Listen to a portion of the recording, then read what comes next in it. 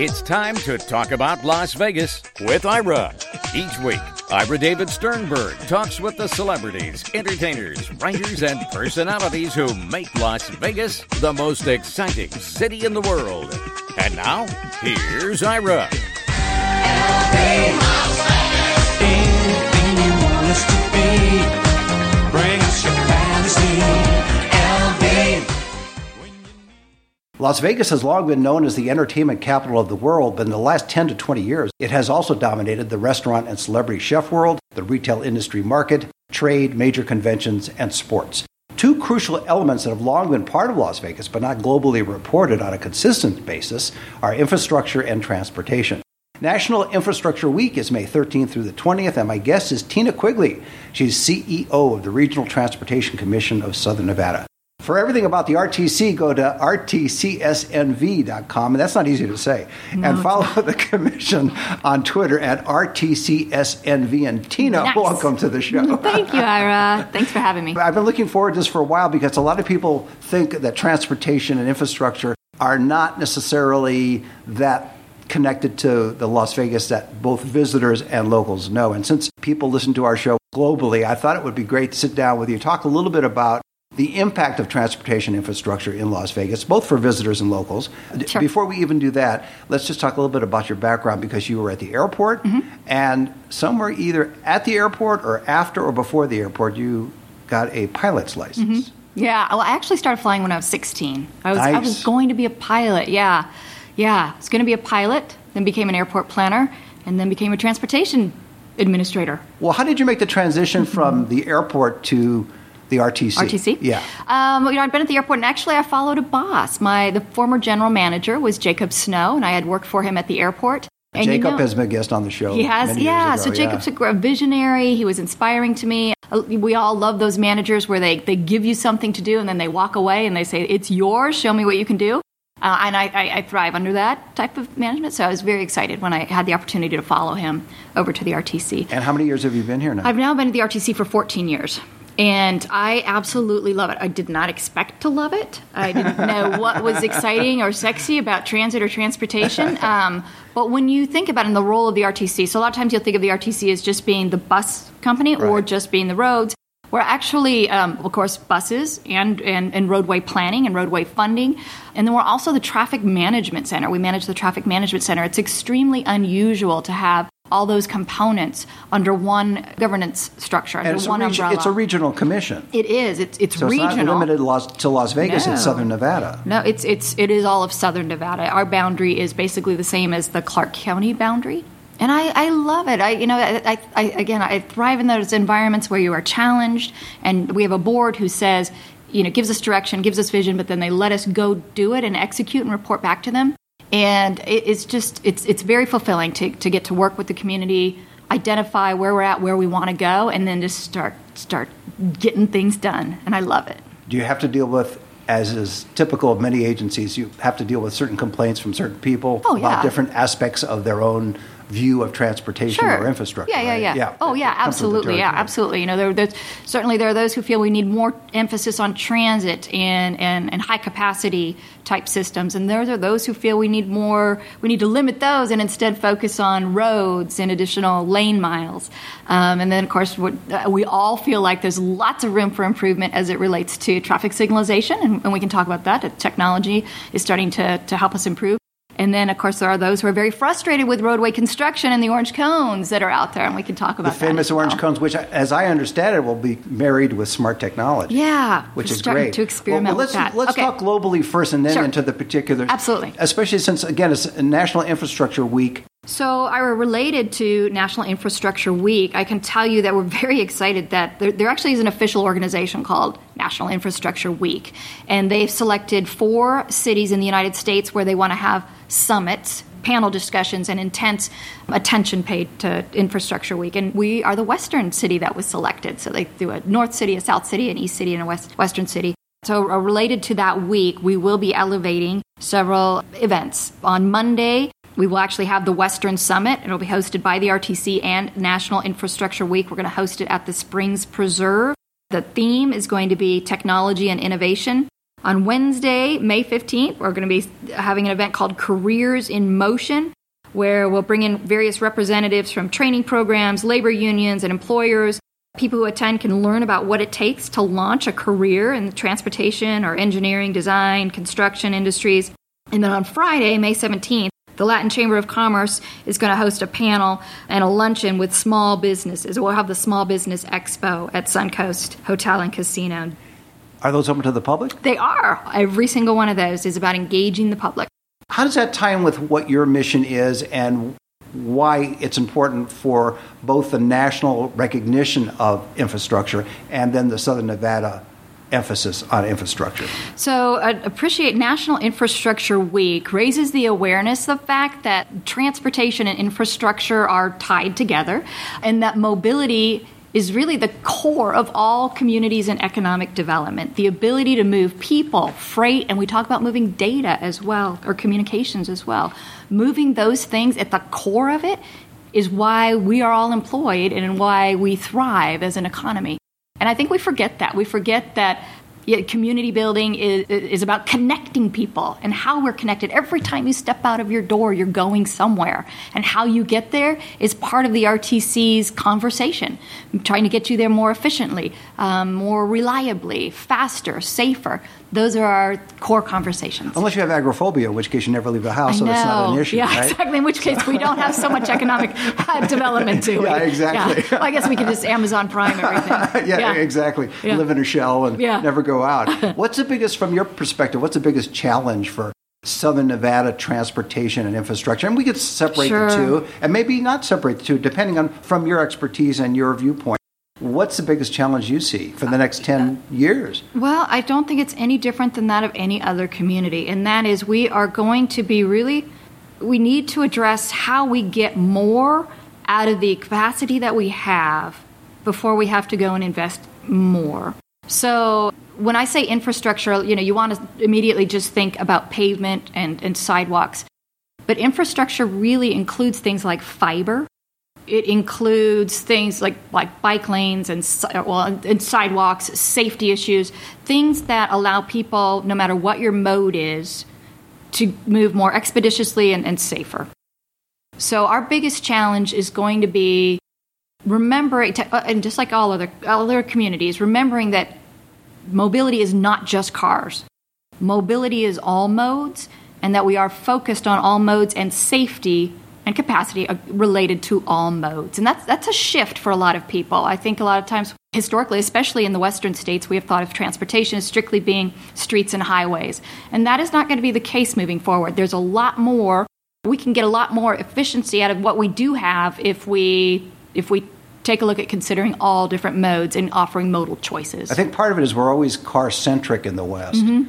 And if you go to the RTC website, when I say you, not you, Tina, but people listening, you do see there's emphasis on bikes, there's emphasis on buses, there's emphasis on different kinds of transportation. It's not limited to just the car, so to speak. So your challenge is to come up with, as you mentioned, finding the maximum capacity, effective maximum capacity for what we currently have before we then start developing infrastructure. Yep. So do you see, and I know one of the recent discussions was whether or not to create light rail on Maryland Parkway and whether or instead to add additional buses to that particular corridor, which is a busy corridor for those listening who are not in Las Vegas, but for those who do listen and live in Las Vegas, they know what I'm talking about.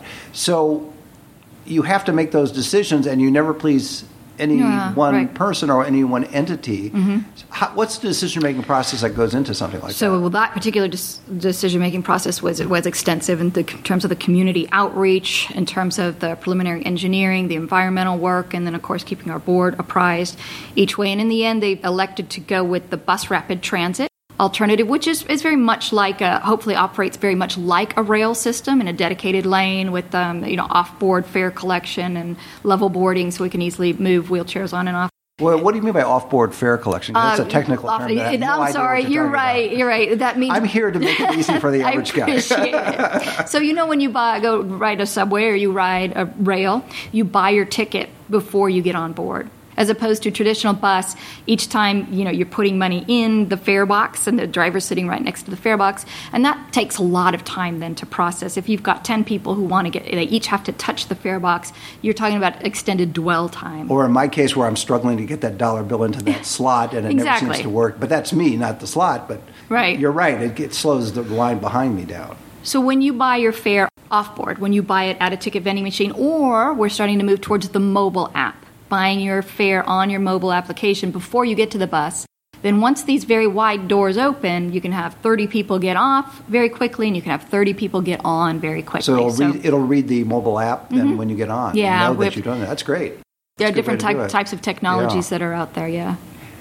So you're looking at using, again, back to that discussion of the existing Sure. infrastructure. I That's have- an example of it. I have some. Yeah, you're right. Yes, Yeah. just trying to take what you've got and make it more efficient through the Exactly, use of, right, of technology. One of the I love sharing some of the things that we are working on. We have partnered with some of the automakers to share our traffic light data with cars directly. So if you buy a newer model Audi right now, you have the ability to subscribe to a service that they have wherein our traffic light can talk to the car, communicate to the car, how many more seconds until the light's going to turn red or the light's going to turn green. And what that does is it allows people to kind of know, like you pull up and it might say, we have some very long cycles, especially left-hand turn cycles, and it could say you have 190 seconds until the next, the light. That tells you a few things as a driver. One, I can, pick the baby's bottle up off the floor or read my notes for Ira's podcast, or inevitably somebody's Right. going to pick up their phone and read Right. their text. But it also has an audible alert. So 4 seconds before the light does turn green, it alerts and tells the driver, head in the game, light's going to turn green. Because how many times have you been behind a car where that lag happens? And when that lag happens, you have lost some capacity with that cycle. And if you have a domino effect of this, then you could have lost the ability to get 5 more cars through that cycle.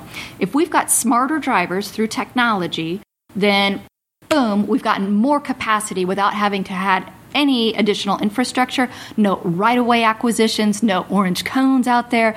Immediately we've gotten more with just what we've got. Another example is we've partnered with a company called Waycare. Actually, it was just an entrepreneurial startup that wanted to come to Las Vegas and see if they could show us how they can predict where the next accident or incident was going to occur along a test portion of I-15.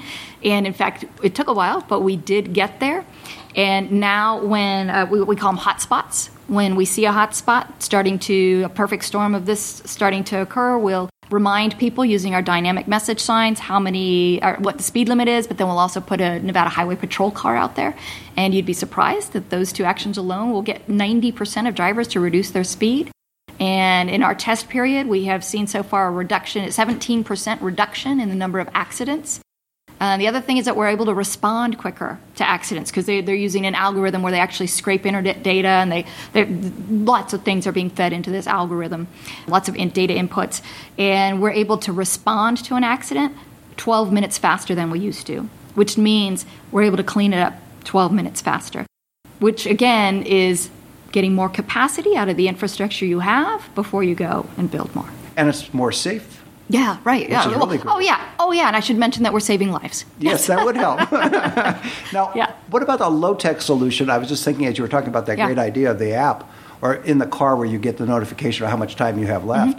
Have they thought about, or have you thought about, or the agency thought about putting speakers at various, not all, but some intersections so that even if you don't have that for that particular car, if you drive an older car, as I do, you would then get a message coming from the intersection speaker saying, this light's going to be here for a while, probably about a minute and a half. So Right. No, we haven't. We if you have want to get out not. and stretch, you Yeah, can. but we haven't talked about using audio at the lights. But I will tell you that the city of Henderson is experimenting with an emergency response system that does give audible alerts to everybody at the intersection area when an emergency vehicle is going to be coming through. They're using GPS. They're routing the emergency vehicle using GPS, so the route is already established. So the infrastructure knows, 30 seconds even before the vehicle arrives, that this vehicle is going to be arriving at this intersection, and of course shuts down the intersection, gives it all red lights.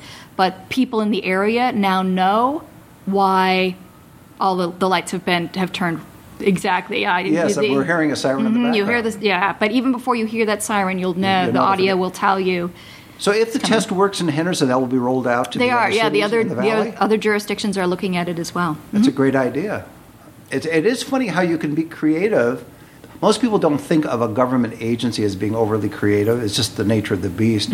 But I've even seen over the last several years how, for example, your agency has come up with ideas and trying out different programs and offering different ways to do things. As I mentioned to you before we started, I take a bus from near where we live to the airport, which is just great. You park your car, it's like park and ride. You're right. And I think it's $2. It is, it's $2. And they drop you right off at the airport, and they watch your car for you, which is great. No resort fee, no parking fee.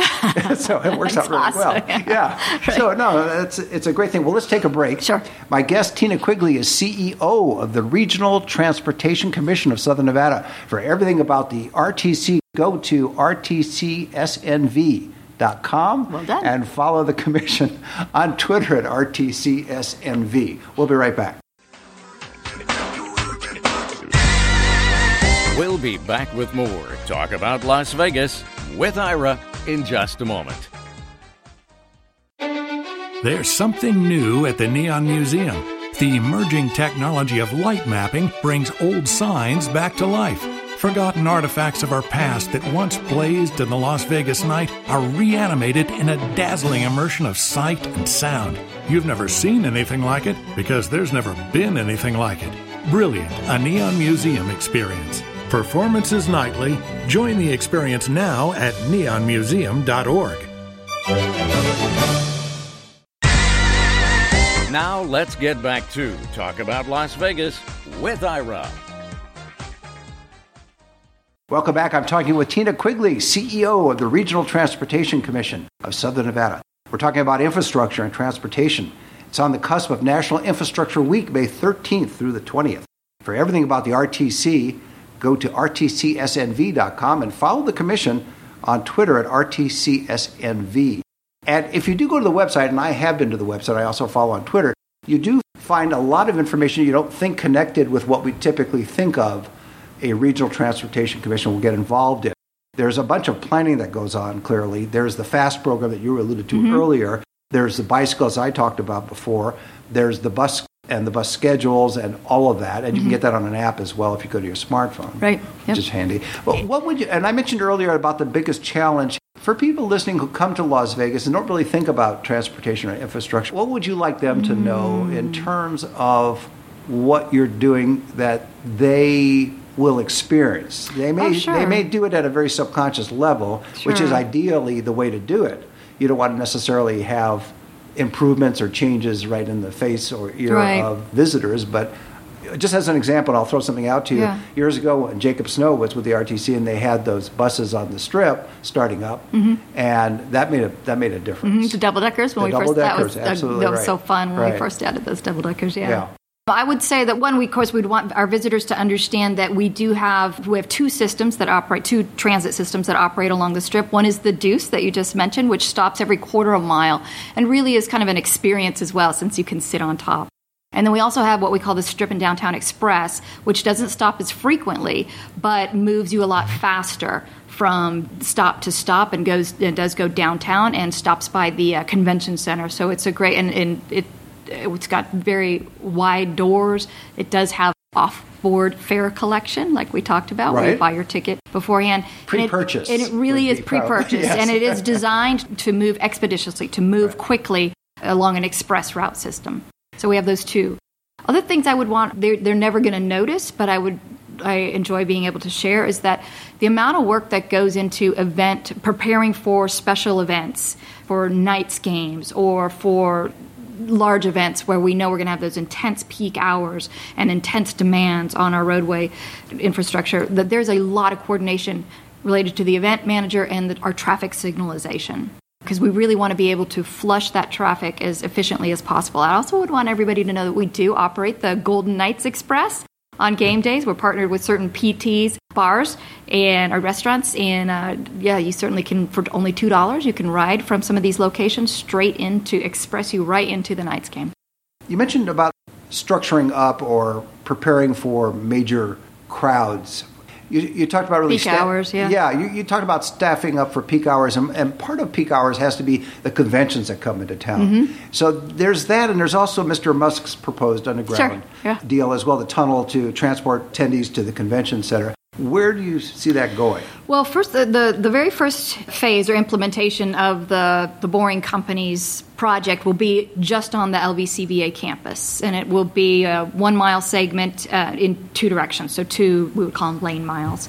And we look forward to seeing how that works out, because if it's something that is efficient and that our community likes, then certainly we could consider expanding that footprint. Do you also then work with the monorail? We do as well. We do. Now the monorail is privately owned and operated, but yes, we have a lot of coordinating conversations with the monorail. Especially if there's a big convention in town, you have to kind of work with a bunch of different agencies involved. Right. Yeah. Looking at it with your history with the RTC, what do you see as coming down the horizon that's going to make a big difference in terms of our growth here in the Vegas Valley? Do you see a major change in how we approach transportation, or do you see an incremental change, say in the next 5 to 10 years? 5 to 10 years will be incremental. Well, it would always be incremental. But what I really see happening is increasingly having what they call it vehicle to infrastructure communication. So making sure that we have the ability for a lot of data transmission, information sharing between infrastructure and cars. And that is going to make our drivers smarter and safer and more efficient. So we'll be working towards getting more out of the capacity that we have. We've got a geometry problem in some corridors, and the resort corridor is a perfect example. You can't get any more right-of-way for any additional cars, and yet we also know we can't add any additional cars. So the next best thing is, how do we make those cars more efficient as they travel through the corridor? The other thing that we have to do is consider higher capacity vehicles as well. We need to get people out of cars in those geometry challenged corridors and move them, in higher concentrated vehicles, because otherwise we're stuck. How do you marry the technology that you talked about with other elements of the transportation picture? I was just thinking, as an example, the rideshare companies. That could be a major boost, connecting and letting them know through some system as well if there's a bottleneck up ahead, or where to go or where not to go. Yep. So either with Uber or Lyft or others, that's got to be part of that overall picture, I would think. Absolutely. And the cabs too. Yep, absolutely. We also there's vehicle to infrastructure communication that can go on. There's also vehicle to vehicle communication that could go on. So vehicles really can become sensors. Video sensors, they can gyroscopic sensors, and letting us kind of know where there might be potholes based on the data that car is collecting, and congestion sensors. They could tell, if we know 30 cars from me that there is congestion, and it tells my car that now my car can recalculate its navigation route, just like when you're using Waze, I call it diffuse and disperse, to start to diffuse and disperse off of those very congested corridors into corridors that are maybe not operating at full capacity yet. So again, using the infrastructure you have before having to build more. There are corridors that are high demand, that are during peak hours, there's too many cars on them, but we have other corridors where there's not that much activity. And if we had smarter cars knowing that, then we could diffuse and disperse. And you talked earlier on, and we never got back to it, so now's a perfect time, especially with technology, with the orange cones. Oh, yeah. So let's talk about the orange cones. I love it. And we're not talking ice cream cones, here, ladies and gentlemen. So orange cones are just the bane of frustration, and it just... Do you think it's the color? Maybe it was a different color? I'll tell you. So orange cones are frustrating. Orange cones are frustrating because they take away capacity that we feel like we've already paid for, and I hate seeing that road torn up again. Orange cones are frustrating because sometimes they are up there, and yet I don't see any construction activity going on, and I cannot understand why they're there. So we are in a pilot program with a company called Nexar, which is, again, an entrepreneur company, the small company that has started up a group of entrepreneurs, to create a data analytics using dash cams. Nexar has a series of dash cams. They're in countless number of thousands of vehicles here in Southern Nevada. Using those dash cams as video sensors to collect cone information. We had to teach the artificial intelligence. We had to create an analytics program that could learn what a cone is, which is harder than you think, because there are fat cones, skinny cones, Right. tapered cones.